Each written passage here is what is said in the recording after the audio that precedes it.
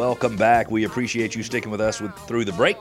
You're listening to Your Move Atlanta right here on AM 640, Atlanta's home to Fox News Radio. During this segment, we're going to talk a little bit about the Paycheck Protection Program, a program you've probably heard of by now. We're going to talk about what's happening in the job market in terms of losses, unemployment insurance, loan lookup tools, and the process for virtually looking at homes throughout Metro Atlanta, really anywhere in Georgia. This segment of the show is brought to you by the law firm of O'Kelly & Sorahan.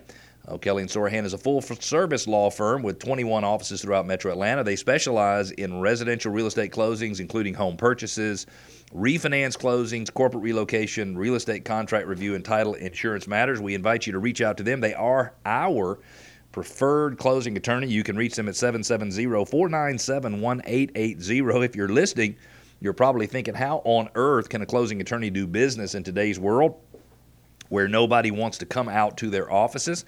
And, man, they have changed everything up. They have buyers in one room and sellers in another room, and they invite the agents to not come to closing, probably not the worst idea anyway. And now they can do closings virtually, meaning you could actually sign documents in your home. The closing attorney can notarize those documents as a witness and can witness your signature via video. The Georgia Supreme Court, combined with the governor, went through and kind of lifted some long-standing rules in the real estate market, or just not in the real estate market, just rules for closings in general, and have allowed transactions to move forward. It's interesting. I never would have thought of this, but, real estate was declared an essential service in the state of Georgia. I'm not saying that we get out and run all over the place. I mean, I typically don't see any more than 4 or 5 people in any particular day. I haven't been closer than 6 feet to somebody when I'm out and about in days and days. The only time I get close enough to people to be within 6 feet of them is when I'm at home, and it's typically my wife or one of my daughters. So we're being very, very safe.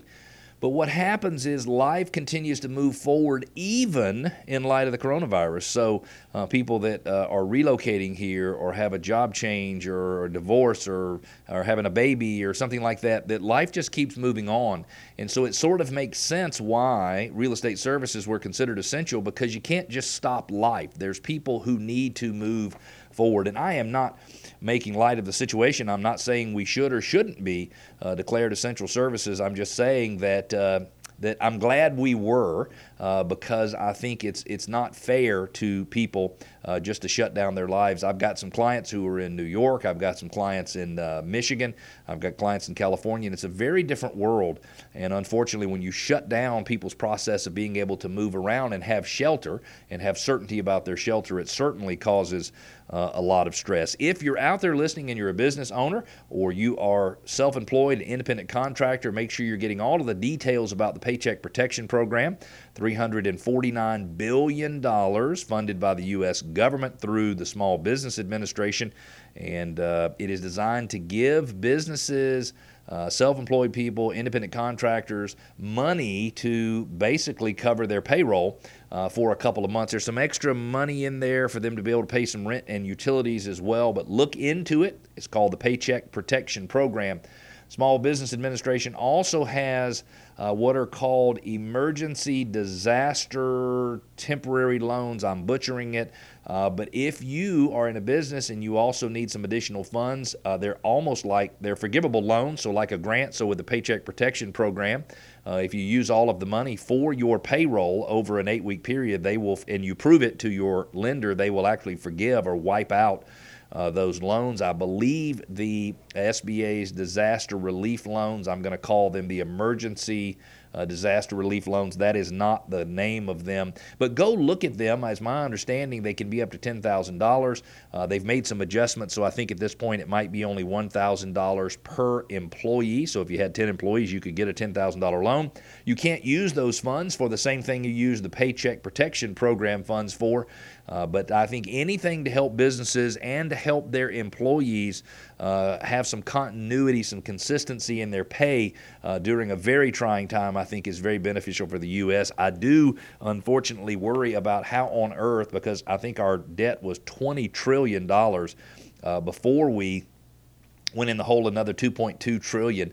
And at some point I start to be concerned is how on earth are we going to ever pay back 22 or 24 or 26 trillion dollars? I guess that's something we'll have to deal with another day.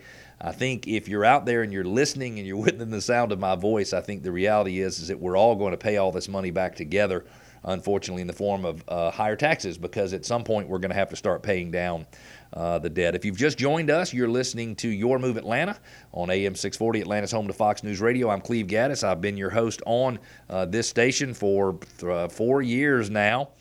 We are on our 250th, or this is the 249th show that we've done. It's my very first one that I've ever done totally by myself. I'm operating the soundboard, and I'm doing all of the hosting of the show because my man Alfie Romero, who is normally here, is stuck at home in light of the certain circumstances. He's not supposed to be out and about and coming to my office to help me do the show, and I certainly understand that. Let's talk a little bit about what's happened in the job market. I don't know how many of you are watching it closely, but as of yesterday, or as of today, it is Thursday. The show will broadcast on Saturday. There have been 16.6 million jobs lost. 16.6 million jobs lost in the U.S. But I want to give a little perspective of that.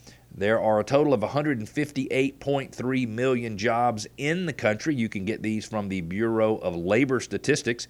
I cannot swear that these are right, but they're coming from the government. I'm assuming that it's a reliable source.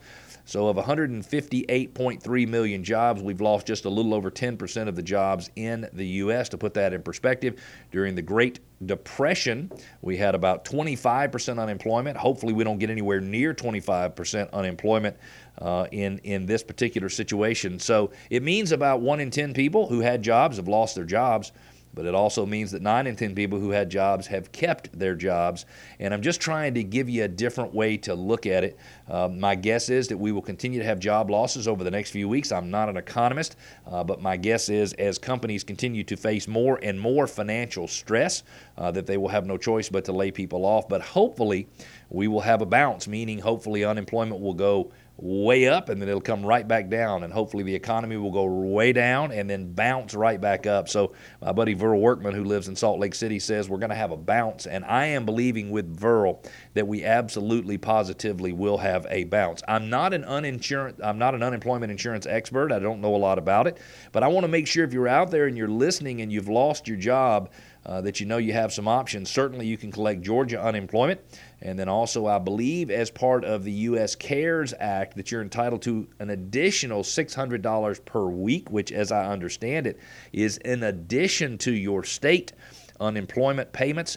So make sure you're doing everything you need to look out there, figure out what options are to help you financially get from here to there. And if you are suffering and if something's happening negative in your life, whether you know somebody who has COVID-19, whether your family is stressed out, whether you're stressed out, whether you've lost your job, just know that our thoughts and our prayers are with you. And I'm telling you, man, if we can just keep our heads straight, if we can just keep focused and headed in the right direction, I believe we'll be back to normal sooner than later. So if you're out there and you have a loan and you're going to have trouble making your payments, you've probably heard that the federal government on government-insured loans has given a 60-day stay, if you will, or moratorium on foreclosures, also a 60-day moratorium on evictions. If you don't know who owns your loan and you want to know if it's owned by Fannie Mae or Freddie Mac, those are two entities that are government-controlled, really government-owned entities. They buy mortgages so that local banks have money to make more loans. Just go to Google or whatever you use as your internet service provider and just type in loan lookup tools, Fannie Mae, loan lookup tools, Freddie Mac. You'll find a website for both of them, and you can go in and put your information about your house, the last four of your social security number, and it'll tell you whether or not one of those entities owns your loan, so you'll know whether or not you're covered for the foreclosure prevention and the eviction moratorium. If you have a VA or an FHA loan, you're going to have to call your lender or your servicer and ask them if it's FHA or VA, but there will be some protection in FHA and VA insured loans as well. Believe it or not, we're coming up on another hard break, so we've got to take a break and let the radio station pay some ads and pay some bills. And we hope you stick with us. When we come back, we're going to share some other ideas on what people are doing to get creative to make it through this tough time. And we're going to talk about why the market might just stay a little more stable than everybody thinks, even during the coronavirus disruption. Stick with us. We'll be back.